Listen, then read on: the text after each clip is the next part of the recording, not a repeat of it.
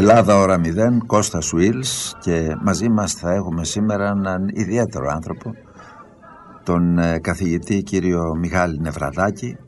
Είναι καθηγητής στο Διρή και είναι ο άνθρωπος ο οποίος έχει ασχοληθεί πάρα πολύ δυνατά και ερευνητικά πέραν των εκπομπών που κάνει στο διάλογος-media.org.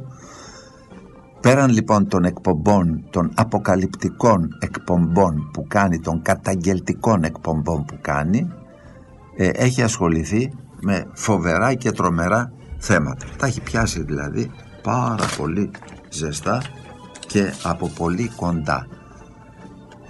Θα τον ακούσουμε τώρα.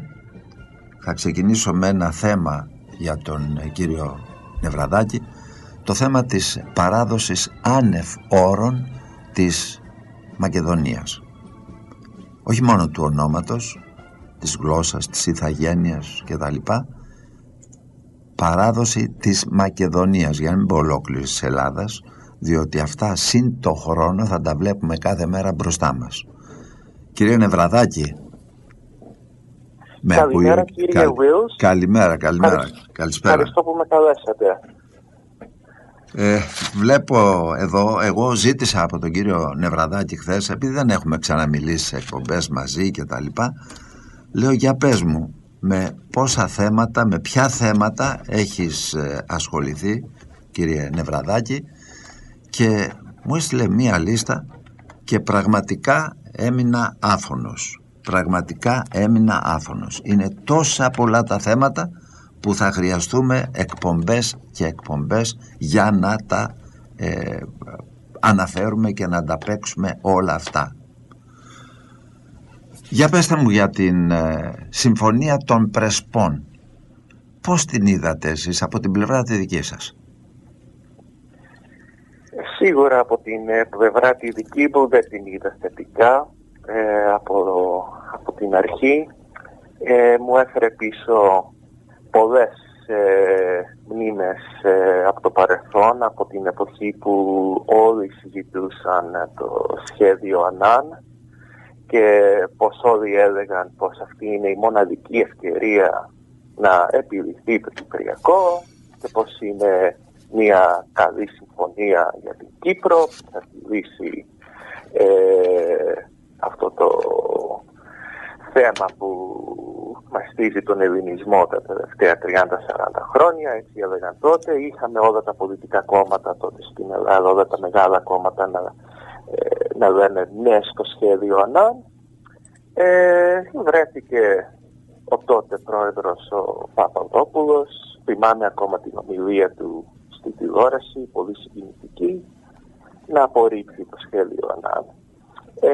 Όλα αυτά ήρθαν πίσω όταν άκουσα εγώ για πρώτη φορά για την Συμφωνία των Πρεσπών, και αυτό που έβλεπα επίσης ήταν ότι τα ίδια δίκτυα συμφερόντων, τα ίδια κέντρα συμφερόντων που έλεγαν ναι στο σχέδιο Ανάν, έλεγαν επίσης ναι στη Συμφωνία των Πρεσπών, με μόνη διαφορά βέβαια ότι τελικά για την ώρα τουλάχιστον τους πέρασε η Συμφωνία των Πρεσπών.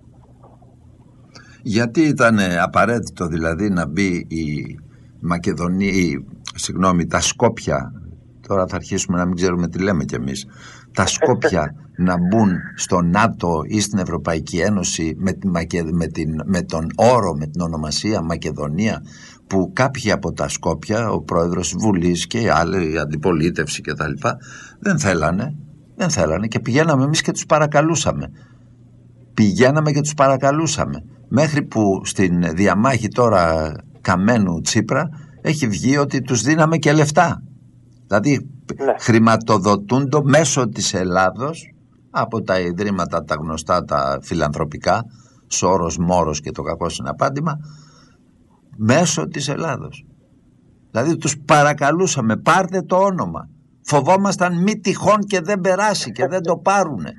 Μη τυχόν και δεν το ψηφίσουνε στη Βουλή. Στη Βουλή τη δική τους, των Σκοπίων. Μα όλα αυτά είναι για το καλό μας, όπως μας λένε. Είναι για την ασφάλεια και την σταθερότητα στην περιοχή των Βαλκανίων και τη συμφιλίωση, να έχουμε όμορφες, ωραίες φιλικές σχέσεις με όλους τους γειτονές μας. Καταλαβαίνετε ότι μας πουλάνε τέτοια παραμύθια, αλλά πέραν από το αστείο, το σοβαρό της υπόθεσης πρέπει να είναι ξεκάθαρο για οποιονδήποτε σκεπτόμενο άνθρωπο, και εδώ βάζω μέσα και πολλούς ξένους που ακούνε τώρα για το μακεδονικό ζήτημα, για αυτή τη διαμάχη για ένα όνομα, και λένε μα τώρα κάθεστε και τσακώνεστε για ένα όνομα, σοβαρευτείτε. Η Deutsche Welle, που είναι το κρατικό ραδιοτηλεοπτικό δίκτυο της Γερμανίας, είχε έναν τίτλο, μόλις έγινε η επικύρωση της Συμφωνίας των Πρεσπών από την δική μας Βουλή, ότι αυτή η υπόθεση, αυτή η διαμάχη είναι περίεργη. Αν θυμάμαι καλά, στα αγγλικά είχαν χρησιμοποιήσει μια λέξη που κάπως έτσι μεταφράζεται, ότι ήταν μια περίεργη διαφορά ανάμεσα σε αυτές τις δύο χώρες. Και λέω κι εγώ, αν ήταν απλά μια περίεργη διαφορά, αν ήταν απλά μία από αυτές τις χαζές διαμάχες από τις οποίες έχουμε συνηθίσει τα τελευταία 20-30 χρόνια στην περιοχή των Βαλκανίων, τότε γιατί δίνουν τόση έμφαση σε αυτό το θέμα και στην ονομασία και επιμένουν να συμπεριλαμβάνει η ονομασία τον όρο Μακεδονία η Αμερική, το State Department, το ΝΑΤΟ, η Ευρωπαϊκή Ένωση, η Γερμανία? Η Μέρκελ γιατί πήγε και επισκέφτηκε τα Σκόπια λίγο πριν το δικό τους δημοψήφισμα το περασμένο φθινόπωρο? Οι Ηνωμένες Πολιτείες γιατί έχουν ίσως τη μεγαλύτερη σε έκταση πρεσβεία τους στην Ευρώπη, αν όχι σε όλο τον κόσμο, στα Σκόπια. Στα Σκόπια, έτσι. Από εκεί καταλαβαίνει κανείς πόσο σημαντικό είναι αυτό το περίεργο κατά τα άλλα θέμα για τις μεγάλες δυνάμεις, πρώτον, και δεύτερον καταλαβαίνει μετά κανείς ότι για να επιμένουν όχι μόνο να μπουν τα Σκόπια στο ΝΑΤΟ και την Ευρωπαϊκή Ένωση, αλλά με μια συγκεκριμένη ονομασία, έτσι, ότι υπάρχει κάποιος λόγος. Δεν το κάνουν επειδή αγαπούν τους Σκοπιανούς και πιστεύουν τα παραμύθια ότι είναι οι απόγονοι του Μέγα Αλέξανδρου και όλα τα γνωστά. Υπάρχει κάτι άλλο που του συμφέρει από όλη αυτή την υπόθεση. Όλοι ξέρουμε τι υπάρχει, εκτός από κάποιους που ακόμα διερωτώνται γιατί και πώς και αυτό και τα λοιπά. Ξέρουμε τους λόγους, αυτοί έχουν ξεκινήσει οι λόγοι από την Κομμουνιστική Διεθνή πριν από 80 χρόνια περίπου και φτάνει μέχρι σήμερα. Και γνωρίζουμε τους λόγους, διότι θέλουν να κατέβουν στο Αιγαίο, θέλουν να μικρύνουν την Ελλάδα, θέλουν να κατέβουν στα θερμά νερά, θέλουν να έχουν λιμάνι στην Θεσσαλονίκη, στη Μεσόγειο, στο Αιγαίο, οι Σκοπιανοί. Όλα αυτά ξεκινούν από τους Γερμανούς χρόνια τώρα, πάρα πολλά χρόνια, με αποτέλεσμα να παραδίδουμε σήμερα την πατρίδα μας χωρίς να ιδρώνει κανένας, χωρίς να ντρέπεται κανένας, χωρίς να αντιδρά κανένας. Και αν πας να μιλήσεις κιόλα, σου λένε τι είσαι εσύ, εθνικιστής, τι είσαι? Βεβαίως, αγαπώ το έθνος μου, αγαπώ την πατρίδα μου, χωρίς να υποτιμώ τους άλλους. Τους αγαπώ και τους άλλους, αλλά πάνω απ' όλα το σπίτι μου. Και βλέπετε ότι οι άνθρωποι αυτοί όλοι που έχουν βαλθεί να διαλύσουν την Ελλάδα δεν το κάνουν έτσι τυχαία. Δεν το κάνουν τυχαία. Οργάνωσαν χρόνια τώρα τα πανεπιστήμια, λεφτά πάρα πολλά, έχουν δημιουργήσει έδρες μακεδονικών σπουδών, έχουν δημιουργήσει την εντύπωση ότι αυτοί είναι οι Μακεδόνες, οι πραγματικοί Μακεδόνες. Υπάρχουν κόμματα εδώ στην Ελλάδα τα οποία συμπράττουν τώρα με το ΣΥΡΙΖΑ, που έχουν κάνει παρελάσεις μαζί με τους Σκοπιανούς ότι η Μακεδονία είναι εδώ, λέει, όχι εκεί στην Ελλάδα, εδώ τα Σκόπια είναι Μακεδονία. παρελάσεις με σημαίες, με πανό, με πλακάτ, και είναι σήμερα μέσα στην κυβέρνηση, είναι σήμερα μέσα στο κόμμα. Μέσα στο κόμμα είναι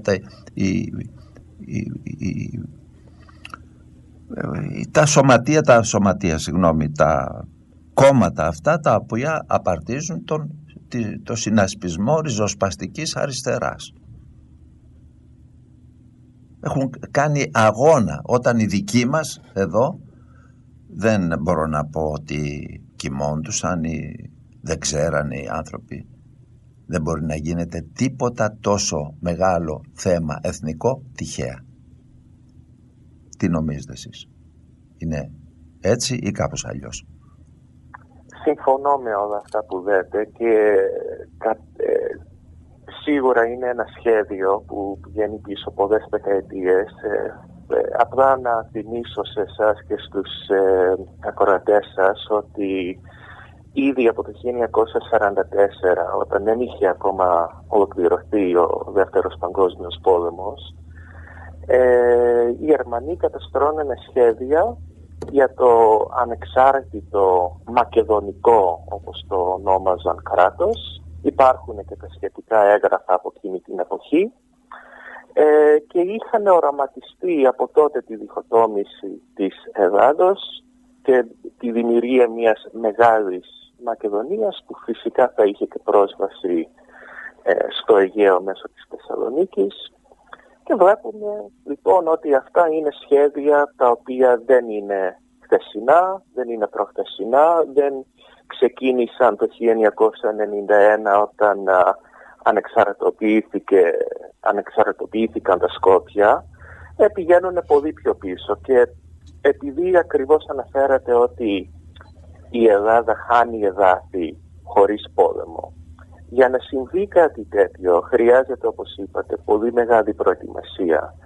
Πρέπει να προετοιμαστεί το έδαφος, ώστε να είναι όλα σε ετοιμότητα και όλα σε μια θέση μετά να μην υπάρξει πόλεμος, να μην χρειαστεί πόλεμος για να γίνει αυτή η διχοτόμηση και αυτή η απώλεια εδάφων.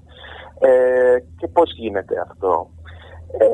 Στελεχώνοντας, για παράδειγμα, σχολεία, πανεπιστήμια, ιδρύματα, ΜΚΟ, με άτομα που σιγά σιγά σπέρνουν μια προπαγάνδα ότι ξέρετε κάτι, υπάρχουν και οι Μακεδόνες, υπάρχει μια μακεδονική μειονότητα, υπάρχει και μια μακεδονική γλώσσα που είναι διαφορετική από όποια άλλη γλώσσα μιλούν στην περιοχή. Σιγά σταδιακά και πολύ μεθοδικά δημιουργούν ένα κλίμα όπου υπάρχει αυτό το πράγμα αρχικά σαν ιδέα, σαν σκέψη. Υπάρχουν μετά κάποιες δεξαμενές σκέψεις που αναπαράγουν αυτές τις θέσεις, ή αν προτιμάτε αυτή την προπαγάνδα, και δημιουργείται μετά ένα κλίμα όπου κάποιες δεκαετίες αργότερα μπορεί κάποιος να έρθει και να χτυπήσει την πόρτα σου και να πει ξέρετε κάτι, εμείς είμαστε Μακεδόνες και ζούμε στην περιοχή χιλιάδες χρόνια, έχουμε τη δική μας ταυτότητα, τη δική μας γλώσσα, πρέπει τώρα να μας αναγνωρίσετε. Και αυτό ακριβώς πιστεύω ότι έχει συμβεί τις τελευταίες πολλές δεκαετίες, και η Συμφωνία των Πρεσπών είναι απλά το αποτέλεσμα και το αποκορύφωμα, μέχρι στιγμής τουλάχιστον, αυτής της όλης προσπάθειας. Μάλιστα. Ο Νίμιτς, απλώς για τους ακροατές μας τώρα θα μου πείτε είναι αργά, ο Νίμιτς ούτε θα τον ξανακούσουμε ούτε θα τον ξαναδούμε στη ζωή μας. Έκανε το θεάρεστο έργο του, έτσι, με τη βοήθεια των Ελλήνων, διότι αν δεν υπήρχαν οι Έλληνες πολιτικοί δεν θα μπορούσε να έχει κάνει απολύτως τίποτα, όπως δεν έκανε τόσα χρόνια. Προσπάθησε, και οι Έλληνες πολιτικοί τότε προσπαθούσαν να του κάνουν τα κέφια, αλλά δεν μπόρεσαν να το περάσουν, και βρέθηκαν τώρα οι συγκαιρίες και οι κατάλληλοι άνθρωποι και του δώσανε τα πάντα. Ο Νίμιτς έχει παίξει πολύ βρώμικο παιχνίδι, πάρα πολύ βρώμικο παιχνίδι, και κοντά του και πολλοί Έλληνες. Έχει φερειπίν μια ΜΚΟ, έτσι δεν είναι, στη Θεσσαλονίκη, η οποία έχει έδρα τη Θεσσαλονίκη, αν δεν κάνω λάθος, και στην οποία είναι και υψηλόβαθμο στέλεχος η κυρία Μαρία Δαμανάκη. Είναι έτσι? Έχει την Nature Conservancy, την ΜΚΟ, στην οποία είναι η κυρία Δαμανάκη, υψηλόβαθμο στέλεχος. Υπάρχουν δύο ξεχωριστά θέματα εδώ και τα δύο σχετίζονται με τον κύριο Νίμιτς και έχουν βέβαια και ιδιαίτερο ενδιαφέρον για εμάς, τους Έλληνες. Η ΜΚΟ καταρχήν που εδρεύει στη Θεσσαλονίκη δεν είναι το Nature Conservancy, η οποία είναι μια διεθνή ΜΚΟ και θα αναφερθώ σε αυτήν σε ένα λεπτό. Αλλά η ΜΚΟ που είναι στη Θεσσαλονίκη είναι το Center for Democracy and Reconciliation in Southeastern Europe, στα ελληνικά. Είναι ακόμα πιο βαθιά. Ναι, το Κέντρο Δημοκρατίας και Συμφιλίωσης στην Νότιο-Ανατολική Ευρώπη. Και αυτή η ΜΚΟ εδρεύει στη Θεσσαλονίκη και ιδρύθηκε από τον ίδιο τον Μάθιου Νίμιτς, αν δεν κάνω λάθος, το 2000. Και μάλιστα μια πληροφορία που έμαθα πρόσφατα μετά την έρευνά μου είναι ότι στα εγγένεια αυτής της οργάνωσης το 2000 είχε παραβρεθεί και ο Κώστας Σιμίτης, μεταξύ άλλων, ένα μήνα μετά τις εκλογές του 2000. Τι κάνει λοιπόν αυτή η ΜΚΟ?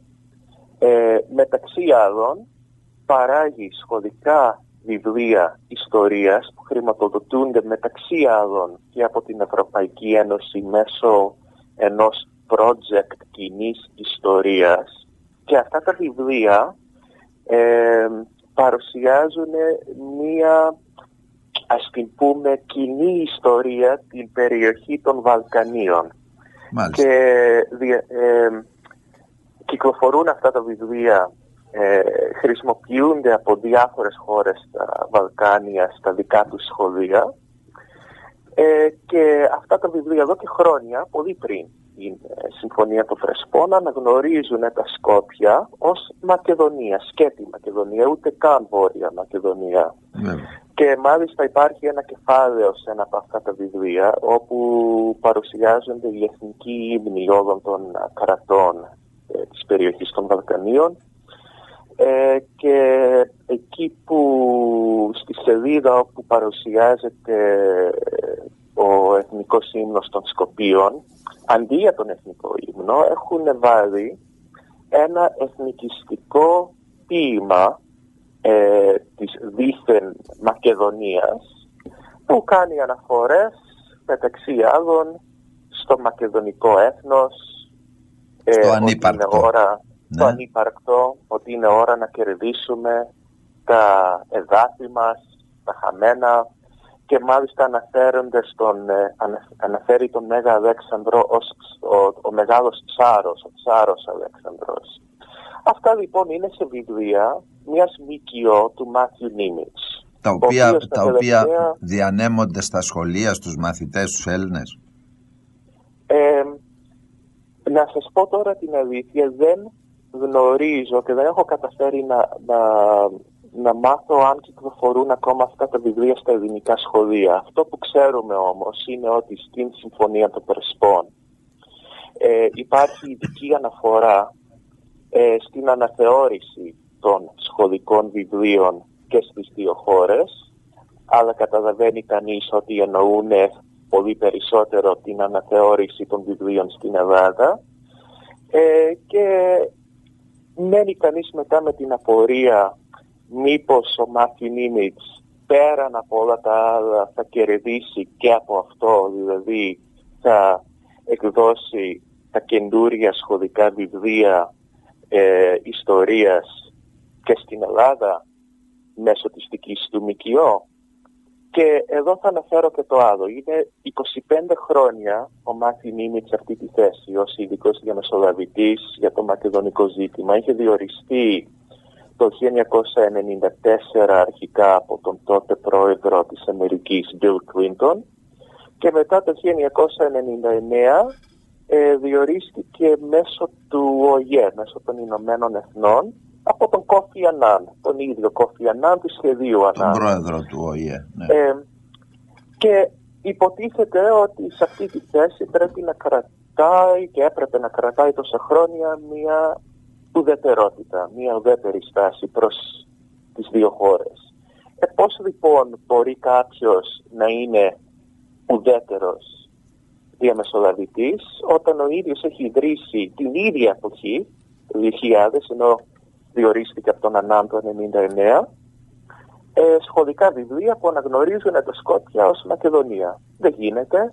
Άρα καταλαβαίνει κανείς πρόσφατα ότι... πριν. Ναι. Άρα καταλαβαίνει κανείς ότι δεν υπάρχει καμία ουδετερότητα. Ο Μάθιου Νίμιτς σίγουρα εκτελούσε ένα σχέδιο και το αποτέλεσμα αυτού του σχεδίου είναι η Συμφωνία των Πρεσπών. Τώρα, όσον αφορά το Nature Conservancy, επειδή το αναφέρεται, ο Μάθιου Νίμιτς έχει ένα πολύ ενδιαφέρον παρελθόν και πέραν από το ρόλο που έχει παίξει με το μακεδονικό ζήτημα. Και ένα από τα πολλά πράγματα που υπάρχουν στο βιογραφικό του είναι και η σχέση που έχει, που είχε, δεν ξέρω αν υπάρχει ακόμα κάποια σχέση, με αυτή την οργάνωση, με αυτή τη διεθνή ΜΚΟ, the Nature Conservancy, που υποτίθεται τουλάχιστον ότι ασχολείται με περιβαλλοντικά και πράσινα θέματα. Ήταν υψηλόβαθμος τέλεχος αυτής της ΜΚΟ για κάποια χρόνια και τα τελευταία χρόνια είναι υψηλόβαθμο στέλεχος αυτής της οργάνωσης η Μαρία Δαμανάκη. Οπότε βλέπουμε εδώ μία περίπτωση, γιατί υπάρχουν και άλλες περιπτώσεις, όπου ο Νίμιτς έχει παίξει έναν ενεργό ρόλο σε οργανώσεις όπου εμπλέκονται και πολιτικά πρόσωπα της Ελλάδος. Όπως? Όπως για παράδειγμα η σχέση που έχει μέσω βέβαια του George Soros και ενός ιδρύματος, ένα από τα πολλά ιδρύματα του George Soros, το Central European University, που είναι ένα ιδιωτικό πανεπιστήμιο το οποίο μέχρι πρόσφατα είχε την έδρα του στην Βουδαπέστη, στην Ουγγαρία, μέχρι που εκδιώθηκε από το καθεστώς Όρμπαν πολύ πρόσφατα. Αλλά αυτό το πανεπιστήμιο είχε ιδρυθεί 2 χρόνια μετά την πτώση του κομμουνισμού στην Ουγγαρία. Από τον ίδιο τον George Soros ιδρύθηκε. Ο George Soros ήταν και ο πρώτος πρόεδρος αυτού του πανεπιστημίου, αν δεν κάνω λάθος, μέχρι το 1997 ή ίσως και πιο αργά.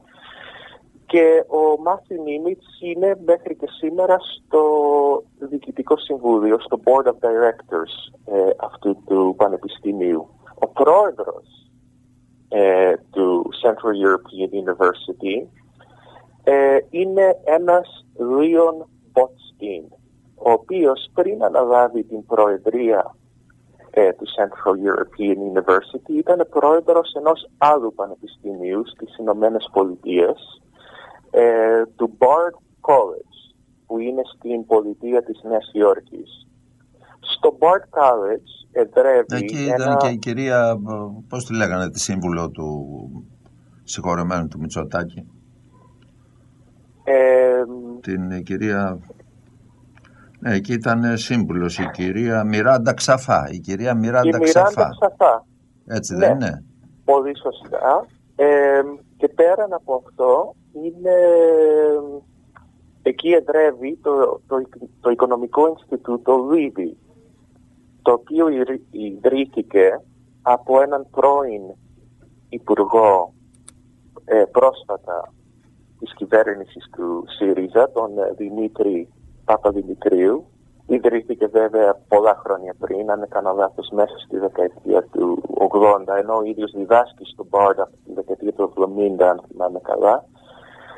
Και σε αυτό το Οικονομικό Ινστιτούτο επίσης έχει σημαντική θέση και άλλη μια πρώην υπουργός της κυβέρνησης ΣΥΡΙΖΑ, που είναι και η σύζυγος του Δημήτρη Παπαδημητρίου, η Ράνη Αντωνοπούλου.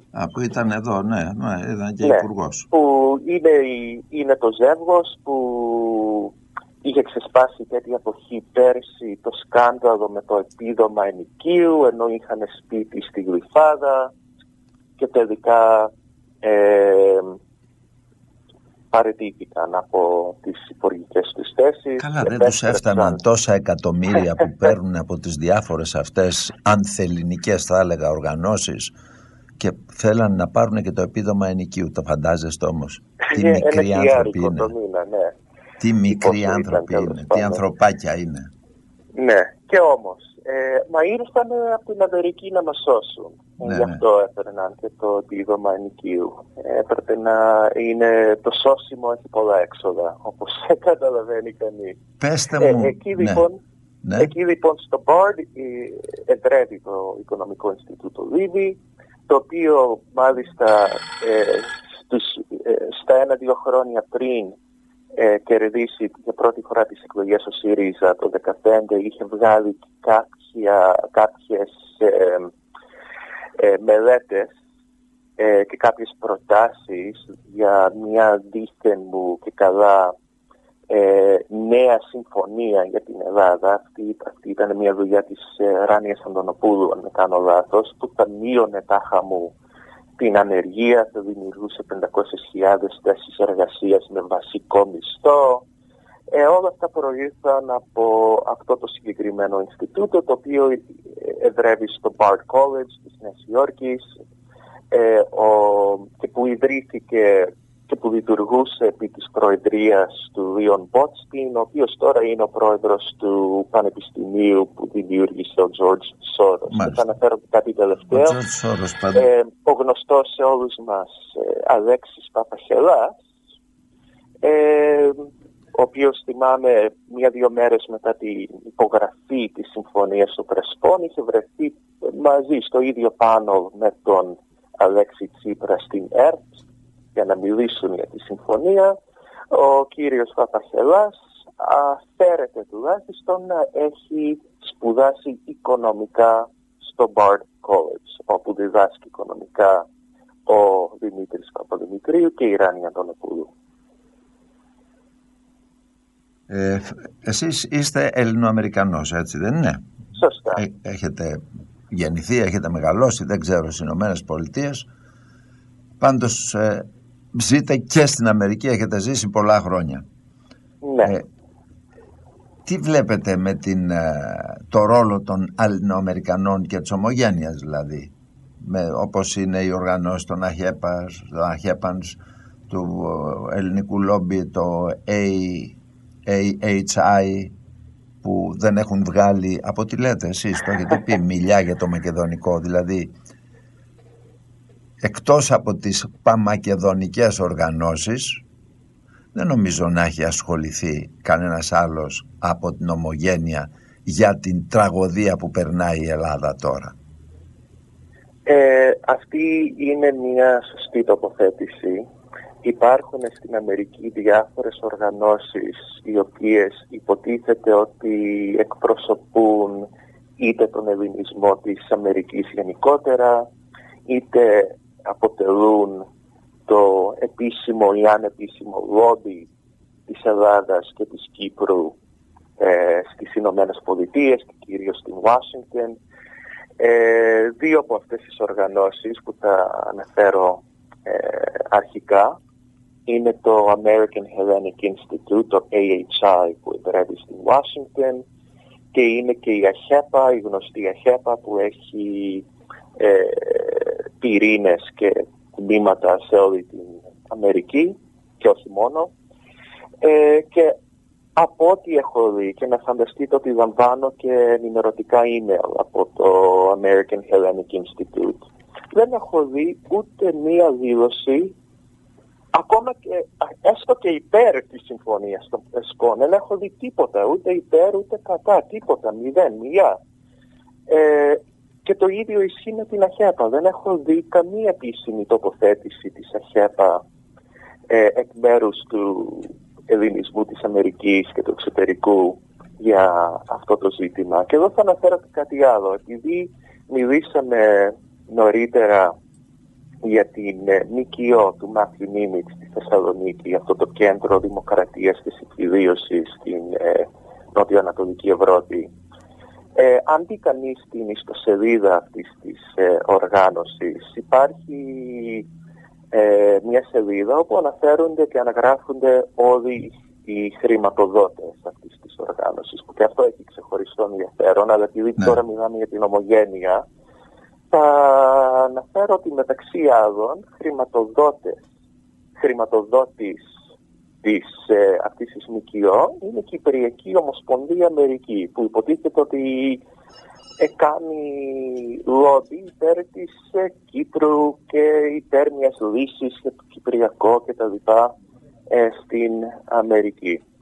Οπότε βλέπουμε λοιπόν, έχω αναφέρει μέχρι τώρα 3 οργανώσεις, οι οποίες είτε δεν έχουν μιλήσει καθόλου για το μακεδονικό, είτε στην περίπτωση της Κυπριακής Ομοσπονδίας φαίνεται πως έχουν χρηματοδοτήσει την νοικιό του Σόρος που βγάζει για αυτά τα περιβόητα βιβλία ιστορίας κτλ. Και εδώ θα αναφέρω και μια 4η οργάνωση, η οποία ονομάζεται HALT ή αλλιώς Hellenic American Leadership Council, με έδρα το Σικάγο, αν δεν κάνω λάθος. Ιδρύθηκε αρχικά από έναν Νίκο Μούγιαρη, Ελληνοκύπριος, ο οποίος πρόσφατα έφυγε από τη ζωή, και ο οποίος ήταν και αυτός υψηλόβαθμο στέλεχος στις διάφορες κυπριακές οργανώσεις στην Αμερική τις τελευταίες δεκαετίες, αλλά πρόεδρος τα τελευταία χρόνια της οργάνωσης είναι ένας Έντι Ζεμενίδης. Και ο Έντι Ζεμενίδης την ημέρα που κυρώθηκε η Συμφωνία των Πρεσπών στη δική μας Βουλή, εμφανίστηκε στο Twitter, σε αυτό το γνωστό μέσο κοινωνικής δικτύωσης, παρουσιάζοντας ένα μήνυμα υπέρ της Συμφωνίας των Πρεσπών καταρχήν, και μετά έκανε αναδημοσίευση, δηλαδή retweet, κάποιες αναρτήσεις που έκανε ένας Ivo Daalder. Ποιος είναι ο Ivo Daalder? Εγώ δυστυχώς ή ευτυχώς τον έχω γνωρίσει προσωπικά μια φορά. Ο Ivo Daalder είναι ο πρώην πρόξενος των Ηνωμένων Πολιτειών στο ΝΑΤΟ, στα κεντρικά του ΝΑΤΟ στο Βέλγιο, στις Βρυξέλλες. Και το 2013, όταν ήμουν ακόμα φοιτητής, είχα την ευκαιρία να συμμετάσχω σε ένα ακαδημαϊκό πρόγραμμα, το οποίο μας πήγε για μια εβδομάδα στις Βρυξέλλες και μεταξύ άλλων μας πήγαν και στο ΝΑΤΟ, στις κεντρικές εγκαταστάσεις του ΝΑΤΟ. Και εκεί συναντηθήκαμε για περίπου μισή ώρα με τον Ivo Daalder, που ήταν τότε ο πρέσβης της Αμερικής στο ΝΑΤΟ. Μας μίλησε εκεί για μισή ώρα για διάφορα θέματα που αφορούσαν το ΝΑΤΟ και μετά δέχτηκε μερικές ερωτήσεις. Κάποιος άλλος φοιτητής τον ρώτησε ποιες χώρες είναι αυτή τη στιγμή υποψήφιες για ένταξη στο ΝΑΤΟ. Και ο Daalder απάντησε στο ερώτημα με ένα δικό του ερώτημα. Μας ρώτησε αν υπάρχει κάποιος Έλληνας μέσα στην αίθουσα. Και εγώ σήκωσα το χέρι μου, ήμουν ο μόνος Έλληνας μέσα στην αίθουσα. Και απαντάει με έναν άκρος αλαζονικό τρόπο, λέγοντας ότι επειδή υπάρχει Έλληνας στην αίθουσα, θα αναφερθώ στην πρώην Ιουγκοσλαβική Δημοκρατία της Μακεδονίας. Δηλαδή ήθελε να μας πει ότι αν δεν ήμουν εγώ ή αν δεν ήταν κάποιος άλλος Έλληνας μέσα στην αίθουσα, τότε θα είχε το ελεύθερο να πει απλά Μακεδονία, Μασεντόνια. Αυτός λοιπόν είναι ο Ivo Daalder και τα δικά του tweet, τις δικές του αναρτήσεις στο Twitter υπέρ της συμφωνίας, τις αναδημοσίευσε ο Έντι Ζεμενίδης, ο πρόεδρος του Hellenic American Leadership Council, που είναι άλλο ένα είδους του υποτίθεται λόμπι στην Αμερική. Εγώ θέλω να πω το εξής, μέσα στις παρατηρήσεις σας, κύριε Νευραδάκη, βλέπω ότι λέτε ότι τα ξένα ΜΜΕ δεν μεταδίδουν την αλήθεια. Μήπως την μεταδίδουν τα ελληνικά? Όχι όλα βέβαια, έτσι, όχι όλα βέβαια. Και αντιθέτως πανηγύριζαν στη μεγάλη τους πλειοψηφία τη Συμφωνία των Πρεσπών, συμπεριλαμβανομένου των περισσότερων ξένων ανταποκριτών στην Ελλάδα, που εδώ και καιρό δεν κρύβουν τις θέσεις τους για το ζήτημα. Ένας, για παράδειγμα, χαρακτήρισε την κύρωση της Συμφωνίας των Πρεσπών από την Ελλάδα ως ενηλικίωση της Ελλάδας. Οι ίδιοι ανταποκριτές είχαν πάρει πέρσι, περίπου την ίδια εποχή που έπεσαν οι υπογραφές για τη Συμφωνία των Πρεσπών, ξεκάθαρη θέση υπέρ του Ανδρέα Γεωργίου. Τώρα πάμε σε άλλο τεράστιο εθνικό θέμα.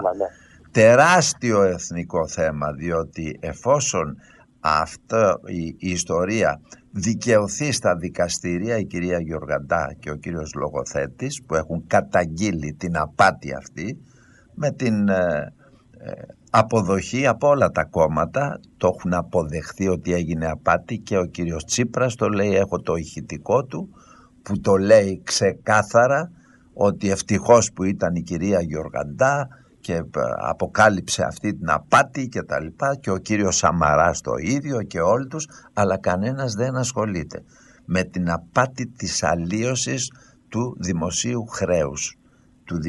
χρέους. Και λέτε λοιπόν εδώ, οι ίδιοι αυτοί ανταποκριτές είχαν πάρει θέση υπέρ του Ανδρέα Γεωργίου, πρώην Προέδρου της Ελστάτ, και προωθούσαν ακόμα και τον έρανο υπέρ του για τον αγώνα απελευθέρωσης του. Η κυρία Μιράντα Ξαφά, βεβαίως έχει πάρει απόφαση η ελληνική κυβέρνηση ότι εφόσον καταδικαστεί ο Γεωργίου θα του πληρώσουμε εμείς οι Έλληνες φορολογούμενοι. Αυτή την απόφαση την πήρε αριστερή κυβέρνηση, και δεξιά να ήταν την ίδια θα έπαιρνε, έτσι, δεν ξεχωρίζω, μια παρέα είναι όλοι. Αυτοί όλοι είναι μία παρέα. Δήθεν κοκορομαχίες μέσα στη Βουλή, δήθεν κοκορομαχίες, διότι και η αντιπολίτευση, αν ήθελε, μιλάνε για εκλογές, να πάμε σε εκλογές για να ξεκαθαρίσει το τοπίο, παρετούνται από τη Βουλή και τέλειωνε η ιστορία. Την άλλη μέρα θα πηγαίναμε για εκλογές, ίσα ίσα για να ρίχνουν στάχτη στα μάτια του κόσμου. Η κυρία Μιράντα Ξαφά λοιπόν, για την απελευθέρωση του Γεωργίου, για την οικονομική ενίσχυση του Γεωργίου, πέραν της οικονομικής ενίσχυσης που θα είχε από το ελληνικό κράτος σε περίπτωση που καταδικαστεί, προσέφερε και 500 ευρώ η κυρία Μιράντα Ξαφά.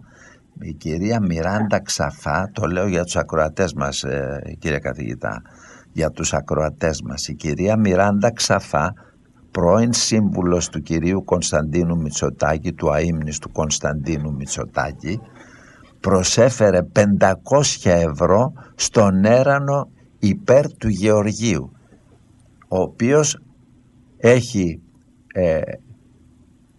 καταδικαστεί με 2 ή 3 χρόνια αναστολή, αν δεν κάνω λάθος, για παράβαση καθήκοντος, και τώρα θα προχωρήσει και η δίκη η καινούρια εις βάρος του σε βαθμό κακουργήματος. Όπου να είναι αυτές τις μέρες έπρεπε να έχει βγει, το κρατάνε δεν ξέρω για δικούς τους λόγους. Η ανεξάρτητη δικαιοσύνη μας το κρατάει για δικούς της λόγους. Την απόφαση αυτή, την εισήγηση του εισαγγελέα, του Συμβουλίου μάλλον, του Συμβουλίου. Και η κυρία Μιράντα Ξαφά λοιπόν συμμετέχει και στον έρανο υπέρ του κυρίου Γεωργίου, υπέρ τον αγώνα απελευθέρωσης του κυρίου Γεωργίου, ο οποίος μαζί με τις ευλογίες βέβαια, έτσι, δεν ήταν μόνος του, δεν έκανε ό,τι ήθελε, για όνομα του Θεού ήταν Παπακοσταντίνου, Γεωργάκης Παπαντρέου, όλοι αυτοί, στη συνέχεια Σαμαράς, Βενιζέλος, μην τους ξεχνάμε, όλοι μία παρέα, μια ωραία παρέα. Πολύ σωστά. Θα πω καταρχήν για την Μιράντα Ξαφά ότι φαίνεται αυτό το διάστημα να είναι μέλος ενός άλλου κόμματος της Δράσης, το κόμμα του Στέφανου Μάνου, ο οποίος βέβαια και αυτός προέρχεται ως πρώην υπουργός αν δεν κάνω λάθος, με την κυβέρνηση του Μητσοτάκη. Και αναφέρω τη δράση γιατί ο Στέφανος Μάνος έχει υπογράψει κάποια κείμενα το τελευταίο διάστημα υπέρ της Συμφωνίας των Πρεσπών. Ναι. Οπότε εδώ κλείνουμε και το κύκλο και επανερχόμαστε και ξανά στο μακεδονικό θέμα. Και βλέπουμε ότι ναι, η Μιράντα Ξαφάντ ως μέλος από ό,τι φαίνεται της δράσης είναι σε ένα κόμμα ο ηγέτης του οποίου έχει εκφραστεί ξεκάθαρα υπέρ της Συμφωνίας των Πρεσπών. Τώρα όσον αφορά τον Ανδρέα Γεωργίου, όλα που είπατε ισχύουν.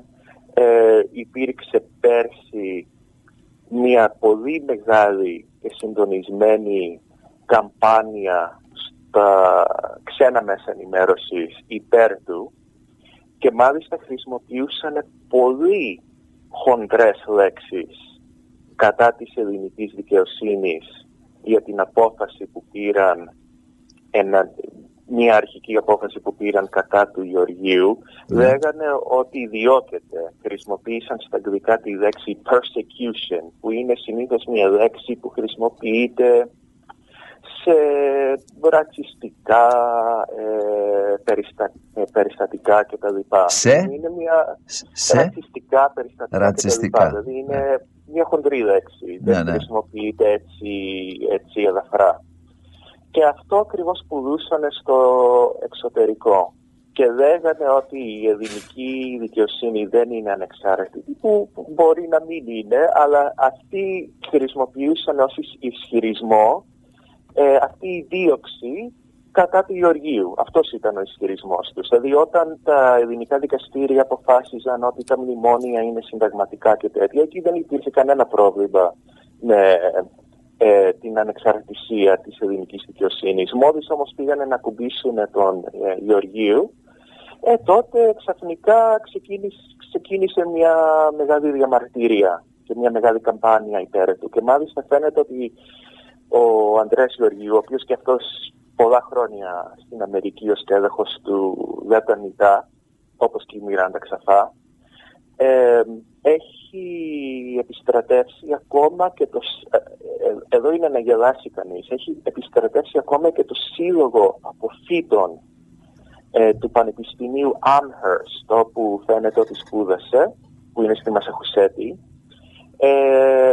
να συμμετέχουν και αυτοί και οι απόφοιτοι του εν λόγω πανεπιστημίου σε αυτό το έρανο που έγινε πέρσι την Άνοιξη και που μάζευε χρήματα για το δικαστικό αγώνα και για τη μεγάλη μάχη που δίνει ο Ανδρέας Γεωργίου. Δηλαδή τα έβλεπα αυτά και δεν ήξερα αν έπρεπε να γελάσω ή να κλάψω ή όλα μαζί. Αλλά και όμως είναι μια πραγματικότητα και είναι μια πραγματικότητα που την βλέπαμε από τα κατά τα άλλα έγκυρα και σοβαρά ξένα ΜΜΕ και μιλάμε τώρα για μεγάλα μέσα, όχι για άγνωστες ιστοσελίδες και κάποια άγνωστα blog που γράφουν ό,τι μιλάμε τώρα για παγκόσμια εμβέλειας μέσα. Δεν θέλω να αναφέρω ονόματα, αλλά μεγάλα μέσα. Και επειδή αναφέρατε και τον Γιώργο Παπανδρέου, θα αναφέρω ότι πριν 2-3 μέρες εμφανίστηκε ο Γιώργος Παπανδρέου σε ένα μεγάλο τηλεοπτικό δίκτυο στην Αμερική, το CNBC, παρουσιάζει οικονομικές ειδήσεις όλη μέρα και του πήρανε μια συνέντευξη όπου επικεντρώθηκε κατά κύριο λόγο στο θέμα του Brexit και φυσικά μίλησε εναντίον του Brexit, αλλά το έκανε με ένα κάπως πλάγιο τρόπο, δηλαδή είπε ότι πρέπει να γίνει ένα δεύτερο δημοψήφισμα, ότι ίσως τώρα θα είναι πιο όριμη. Και άμα δεν πιάσει και το δεύτερο μπορεί να προτείνει και ένα τρίτο και ένα τέταρτο μέχρι να πάμε εκεί που θέλουμε, ας πούμε. Μέχρι να οριμάσουν οι ψηφοφόροι. Μέχρι να οριμάσουν. Και μίλησε φυσικά κατά του λαϊκισμού. Και την άνοδος του λαϊκισμού στην Ευρώπη αλλά και στην Αμερική, στις ΗΠΑ. Φοβερό. Ειλικρινά λυπάμαι που έχασα αυτή την ομιλία. Υπάρχει στο διαδίκτυο. Δεν το αντέχω. Δεν το αντέχω. Τον αντέξαμε 3 χρόνια. Ήταν ο πρώτος πρωθυπουργός που παρακαλούσε μόλις έκανε το θεάρεστο έργο του με το Στροσκάν. Τον έχει καταγγείλει ο Στροσκάν, μάλλον τον έχει αποκαλύψει ο Στροσκάν. Ζητούσε μετά συγκυβέρνηση να βάλει άλλους μέσα για να σηκωθεί να φύγει. Φοβερά πράγματα αυτά. Από εκεί ξεκίνησε η καταστροφή της Ελλάδας. Έχει ξεκινήσει πιο πολύ μπροστά, πολύ πιο μπροστά η καταστροφή, αλλά αυτός ήρθε για να ξεκινήσει πολύ πιο μπροστά και από το Σιμίτη και πιο πίσω ακόμα και τα λοιπά. Αλλά αυτός ήρθε για να πατήσει το κουμπί, να μπει σε ενέργεια η καταστροφή, να μπει σε λειτουργία. Έπρεπε να γυρίσει το διακόπτη. Μέχρι τότε το οργανώνανε, το ετοιμάζανε το πράγμα, πώς θα πάει.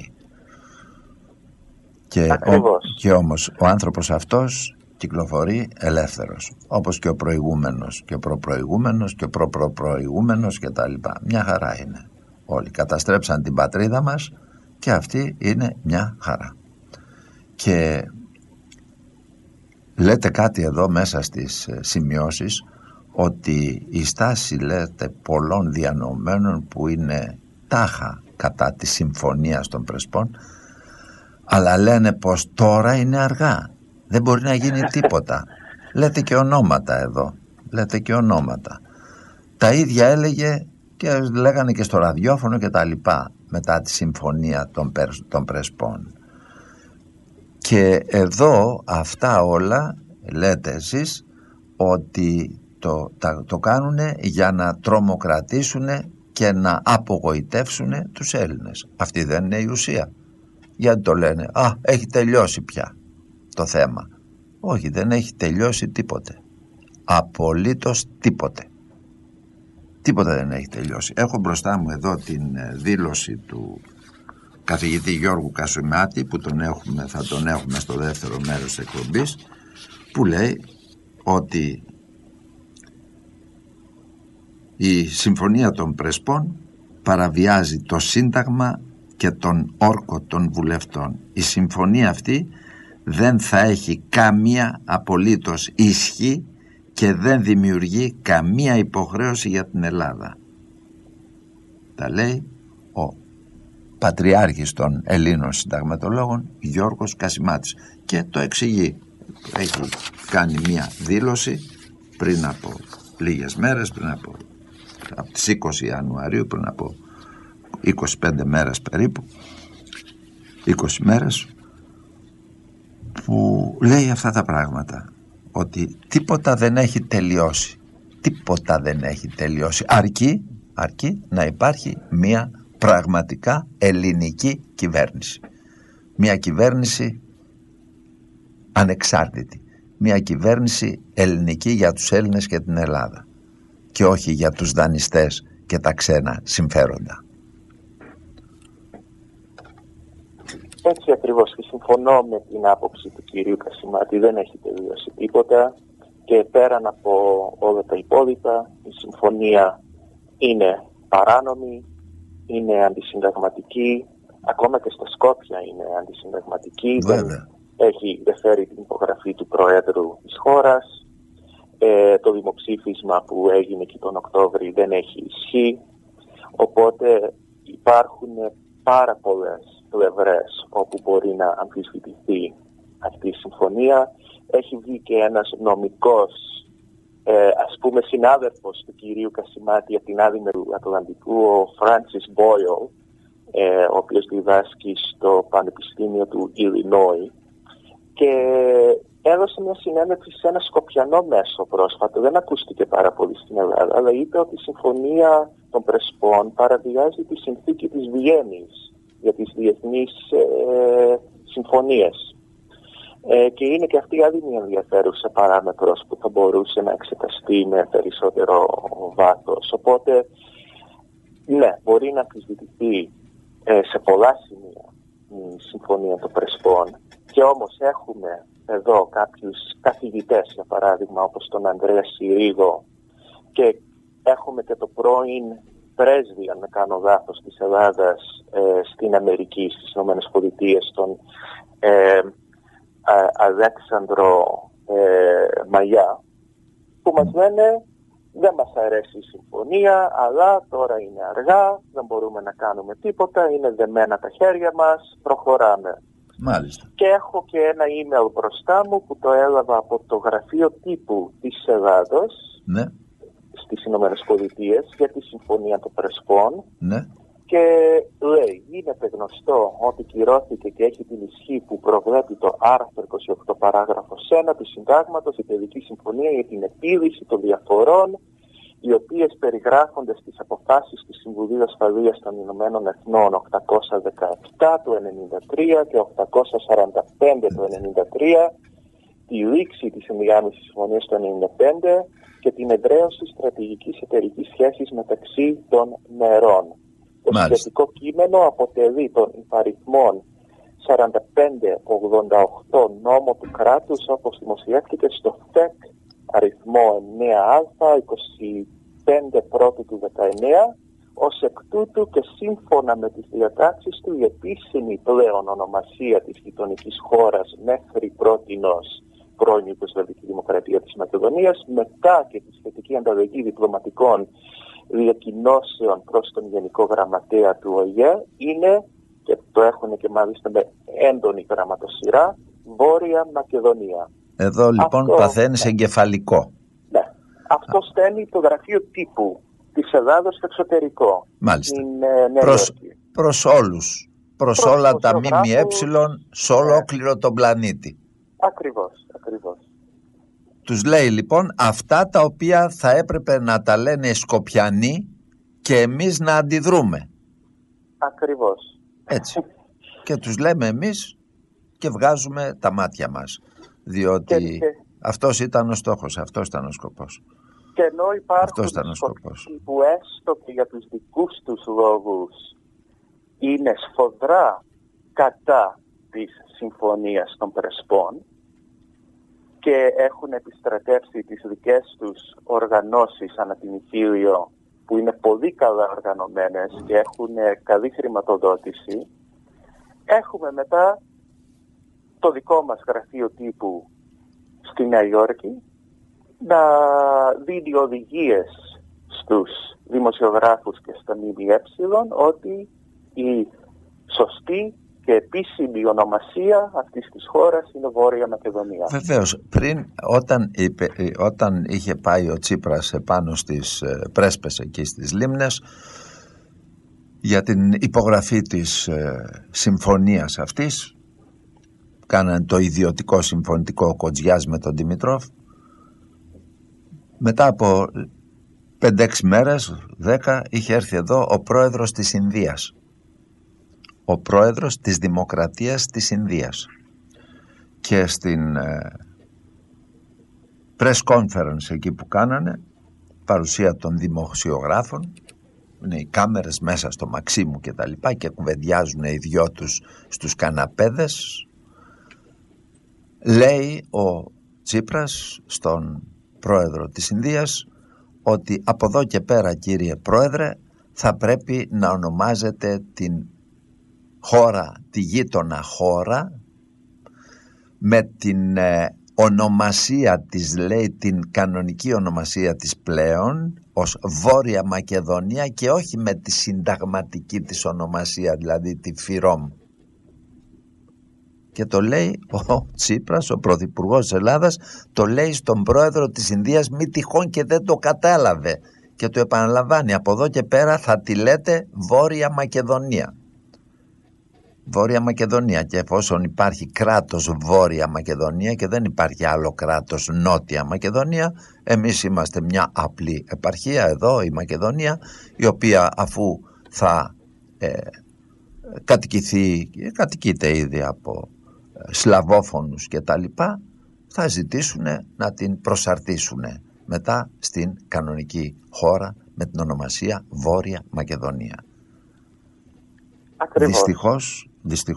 Δυστυχώς, εδώ παθαίνεις εγκεφαλικό Όχι για τους ξένους, ούτε για τον Νίμιτς, κύριε Νευραδάκη. Ο Νίμιτς ήταν ένας υπάλληλος εκεί του οργανισμού αυτού που ονομάζεται Οργανισμός Ηνωμένων Εθνών. Υπάλληλος τους ήταν και έκανε ό,τι του λέγανε τα αφεντικά του, και διότι είναι και άλλοι πιο πάνω από τον Οργανισμό Ηνωμένων Εθνών.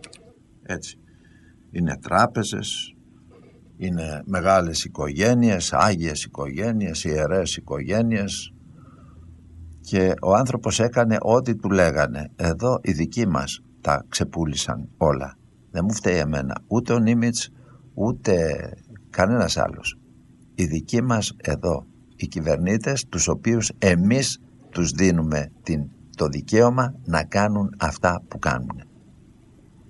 Ακριβώς, και μάλιστα επειδή αναφέρατε την Ινδία, κάτι πολύ σύντομο, υπάρχει μια ανάρτηση στο Twitter από τον πρόεδρο της Ινδίας πέρσι 19 Ιουνίου του 2018, ο οποίος γράφει στα αγγλικά βέβαια ότι ο πιο διάσημος Έλληνας που έχει έρθει στην Ινδία ήταν φυσικά ο Μέγας Αλέξανδρος.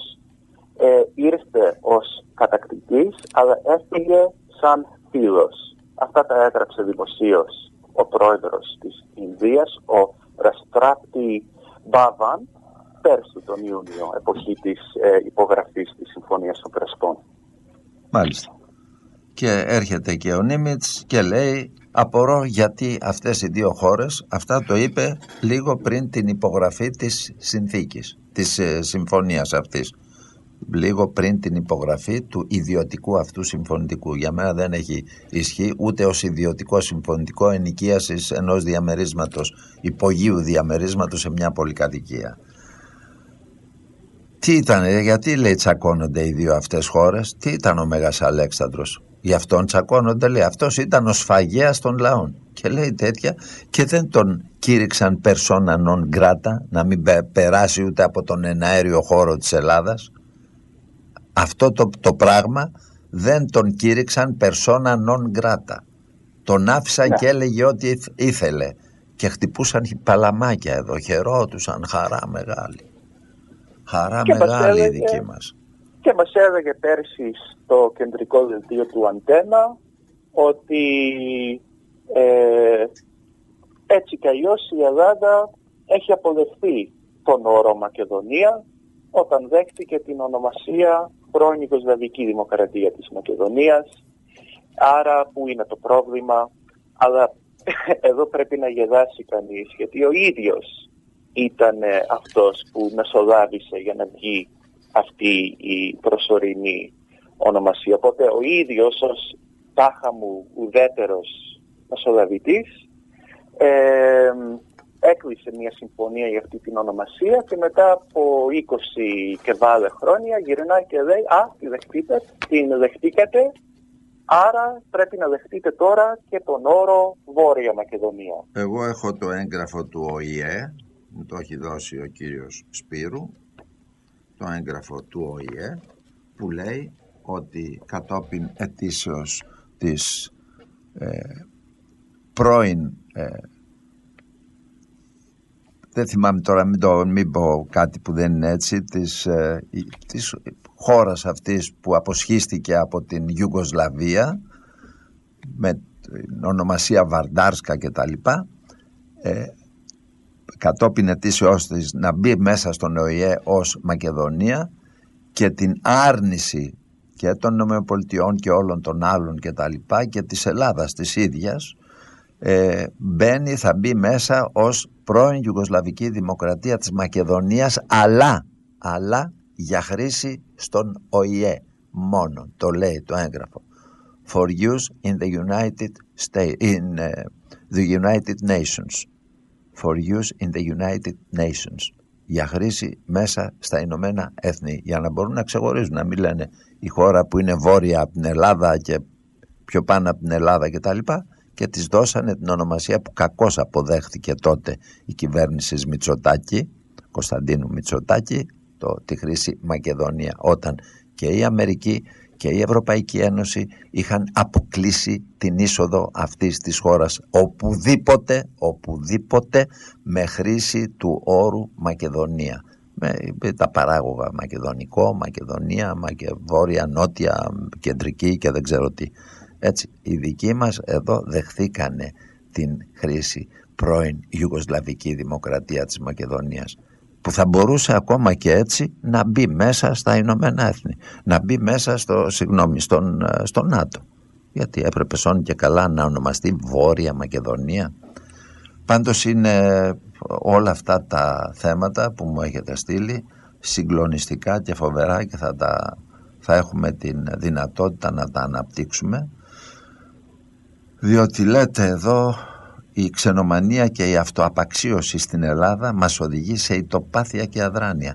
Πώς θα σηκώσουμε κεφάλι όταν σπέρνουμε συλλογική ενοχή, όταν πιστεύουμε πως αυτοί είμαστε και όταν θεωρούμε όλα τα άσχημα και στραβά της Ελλάδας και της ελληνικής κοινωνίας ως δεδομένα, ως δική μας αποκλειστικότητα, ως μία δική μας παθογένεια. Για την αντίληψη πως όλα είναι καλύτερα, πιο δίκαια και πιο αξιοκρατικά στο εξωτερικό. Ποιοι φυλακίστηκαν, ρωτάει εδώ ο καθηγητής κύριος Νευραδάκης, ποιοι φυλακίστηκαν για το τραπεζικό κράχ στις Ηνωμένες Πολιτείες? Κανένας. Στην Ισλανδία, το θυμόμαστε όλοι, φυλακίστηκαν μεν τραπεζίτες, αλλά κατά μέσον όρο για λιγότερα από 3 χρόνια ο καθένας, για τη μεγαλύτερη σε αναλογία οικονομική κατάρρευση στην ιστορία. Εδώ θυμόμαστε ότι η Ισλανδία, ο πρόεδρος της Ισλανδίας ήταν πρόεδρος σοβαρός, έτσι, πάρα πολύ σοβαρός πρόεδρος, ο Όλαφουρ Ράγναρ Γκρίμσον, και είπε ότι τι είναι οι τράπεζες, λέει, οι άγιοι τόποι? Εμπορικές επιχειρήσεις είναι. Έχω τα ηχητικά του, έχω τα βίντεο του. Είναι εμπορικές επιχειρήσεις που όταν έχουν κέρδη τα βάζουν στην τσέπη τους οι τραπεζίτες και όταν έχουν ζημία καλούν εμάς να τις ανακεφαλαιοποιήσουμε. Όχι, λέει, δεν θα πτωχεύσω το λαό μου, να πτωχεύσουν οι τράπεζες. Και έπιαζε λοιπόν και τους τραπεζίτες και τους έκλεισε στη φυλακή. Τώρα αν ήταν λιγότερο από 3 χρόνια, περισσότερο δεν έχει σημασία. Σημασία έχει ότι πήγανε στη φυλακή. Πήγανε στη φυλακή που θα έπρεπε να τους αφήσουν να σαπίσουν στη φυλακή, διότι έχουμε και εδώ τέτοιους που θα έπρεπε να είναι μέσα. Και εκεί στην Ισλανδία, κύριε Νευραδάκη, εκεί στην Ισλανδία δίκασαν και τον πρωθυπουργό τους. Δίκασαν και τον πρωθυπουργό τους την περίοδο εκείνη και τον δίκασαν 2 χρόνια με αναστολή. Όχι γιατί ήταν κλέφτης, όπως υπάρχουν τέτοια παραδείγματα από κλέφτες, άλλο τίποτα. Όχι γιατί ήταν κλέφτης αυτός, αλλά τον δίκασαν με 2 χρόνια φυλάκιση με αναστολή λόγω ανικανότητος, ότι ήταν βλάκας. Και εδώ οι δικοί μας οι βλάκες κυκλοφορούν ελεύθεροι και οι δικοί μας που έχουν κάνει ό,τι μπορούσαν για να φτάσουμε εδώ που βρισκόμαστε και αυτοί κυκλοφορούν ελεύθεροι όλοι. Μια χαρά είναι. Και ακούω και πολιτικούς και λένε και τι θα κάνουμε, λέει, θα ποινικοποιήσουμε την πολιτική ζωή? Βεβαίως θα την ποινικοποιήσουμε την πολιτική ζωή. Αν δεν ποινικοποιήσουμε την πολιτική ζωή, τι θα ποινικοποιήσουμε? Τους δανειολήπτες να τους πάρουμε τα σπίτια? Ρωτώ, τι θα ποινικοποιήσουμε? Τι θα ποινικοποιήσουμε? Αυτόν που θα πει τον απέναντί του μαύρο όταν ο μαύρος τον λέει άσπρο? Άμα με πει άσπρο θα πρέπει και εγώ να του κάνω μήνυση. Γιατί με λέει άσπρο? Εγώ πώς θα τον πω? Ροζ? Καταλάβατε τι συμβαίνει εδώ με τους δικούς μας? Είμαστε τρομερή χώρα. Τρομερή χώρα. Τι κάνανε, λέει, λοιπόν εδώ ο κύριος Νευραδάκης στην Αμερική? Τίποτα απολύτως. Lehman Brothers και λοιπά, ρήμαξε τον κόσμο, πήρανε σπίτια μέχρι ειδικό σώμα στην αστυνομία. Εσείς τα ζήσατε καλύτερα από μένα. Ειδικό σώμα είχαν κάνει στην αστυνομία για να πηγαίνουν να πετάνε έξω αυτούς που δεν πληρώνανε τα δάνεια στους απατεώνες τραπεζίτες. Το θυμόσαστε? που πηγαίνανε και ξεσπιτώνανε και τραβάγανε τους γέρους και τις γριές από τα χέρια και από τα κρεβάτια, από τα πόδια, για να τους πετάξουν έξω, επειδή δεν είχαν να πληρώσουν, επειδή και εκεί φέρανε κρίση. Φτώχεια λοιπόν, κόστος ζωής, διαφθορά στις Ηνωμένες Πολιτείες και στο εξωτερικό. Η υπερβολική φιλοξενία των Ελλήνων και πώς φέρονται στους ξένους σε πολλές περιπτώσεις με έναν τρόπο όπου απολογούνται για τη χώρα. Οι ξένοι δεν μιλούν έτσι για τα άπλυτα των δικών τους χωρών. Ακούτε αγαπητοί μου φίλοι? Οι ξένοι δεν μιλούν έτσι για τα άπλυτα των δικών τους χωρών. Όταν οι δικοί μας Γεωργάκηδες και Βενζελάκηδες και δεν ξέρω ποιοι όλοι αυτοί οι Άκηδες πηγαίνανε στο εξωτερικό και λέγανε Γιώργος Παπαντρέου πρώτος ο πρωθυπουργός, αντί να βγάζει το σκασμό και να μην μιλάει, έλεγε κυβερνάω μια διεφθαρμένη χώρα. Είναι δυνατόν να βγαίνεις και να κατηγορείς τη χώρα σου, την πατρίδα σου, και μετά να λέει δεν μας δίνουν δάνειο οι αγορές, τότε που δίνανε και παρακαλούσαν οι αγορές να μας δώσουν δάνειο. Πώς να σου δώσουν δάνειο? Ακόμα και αν δεν σου δίνανε, που δίνανε τότε, απλά έλεγε ψέματα ότι δεν μας δίνουν δάνεια οι αγορές. Θα έπρεπε να μην μιλάς. Δεν λες σε κάποιον, δεν λες στην τράπεζα ότι εγώ είμαι διεφθαρμένος, οι άνθρωποι μου είναι φοροφυγάδες, οι υπηκόοι μου, οι πολίτες μου είναι φοροφυγάδες, είναι απατεώνες, είναι λαμόγια. Είναι δώστε μου όμως ένα δάνειο, γιατί να στο δώσουνε? Σου λέει λαμόγιο είσαι και εσύ, θα μας τα φας τα λεφτά. Είναι τραγική η κατάσταση με τους Έλληνες κυβερνήτες, δυστυχώς κύριε καθηγητά, δυστυχώς. Και λέτε εδώ, ωστόσο είναι αλήθεια πως εμείς οι ίδιοι, υπό την καθοδήγηση του συστήματος, σε εισαγωγικά, των εκάστοτε κυβερνήσεων, των ΜΜΕ, και εδώ πηγαίνω στο γνωστικό σας αντικείμενο, των ΜΜΕ, των καθηγητών και εκπαιδευτικών και των λοιπών, απαξιώνουμε τη γλώσσα μας. Τι πιάσατε τώρα? Αυτό είναι ένα ολόκληρο θέμα, 2 ώρες, 3 ώρες εκπομπή. Απαξιώνουνε τη γλώσσα μας, αγγλικές ονομασίες παντού, γκρίκλις, αντικατάσταση ελληνικών λέξεων και φράσεων με ξένων, παραδείγματος χάριν live, που έχει καθιερωθεί πλέον αντί για ζωντανά ή ζωντανή μετάδοση ή απευθείας μετάδοση. Όλοι λέμε live, κακώς, ζωντανή μετάδοση, live, ζωντανή μετάδοση, τέλος, απευθείας μετάδοση. Ούτε τιμούμε την ιστορία μας. Στην Αθήνα βλέπουμε πως οι περισσότεροι κεντρικοί δρόμοι φέρουν τα ονόματα των ξένων βασιλιάδων μας και όχι τα ονόματα μεγάλων Ελλήνων της αρχαίας ή της σύγχρονης ελληνικής ιστορίας. Τα μικρά κόμματα και ο δικός τους όχι και τόσο καθαρός ρόλος, έτσι είναι κύριε καθηγητά, έχω σχετική εμπειρία από το κόμμα, από το ΕΠΑΜ, από όπου και με έδιωξαν, λέει ο κύριος Νευραδάκης, άλλα κόμματα που κάποτε οι ηγέτες τους ψήφιζαν μνημόνια και τώρα το παίζουν αντιμνημόνιο και πατριώτες. Σαν Έλληνες, συνεχίζει ο καθηγητής, δεν αντιδρούμε σωστά. Παραδείγματος χάριν, όταν τα αρχαία και τα μουσεία μπήκαν στο υπερταμείο, δεν τα θέλανε κύριε καθηγητά οι ξένοι, εμείς τους τα δώσαμε. Το υπερταμείο εμείς τους το δώσαμε. Ούτε το είχαν σκεφτεί οι τοκογλύφοι. Δεν το είχαν σκεφτεί. Εμείς τους είπαμε θα σας φτιάξουμε και ένα υπερταμείο. Να τα πάρετε όλα ό,τι ξεχάσαμε.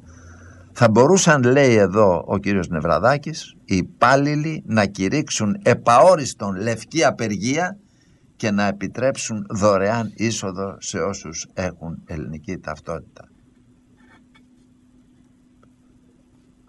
Ουδέποτε έχω δει κινητοποιήσεις και διαμαρτυρίες για το δικαστικό σύστημα, για τις δίκες που ολοκληρώνονται σε 10-20 χρόνια, για τους δικηγορικούς συλλόγους. Τι θέματα έχετε πιάσει?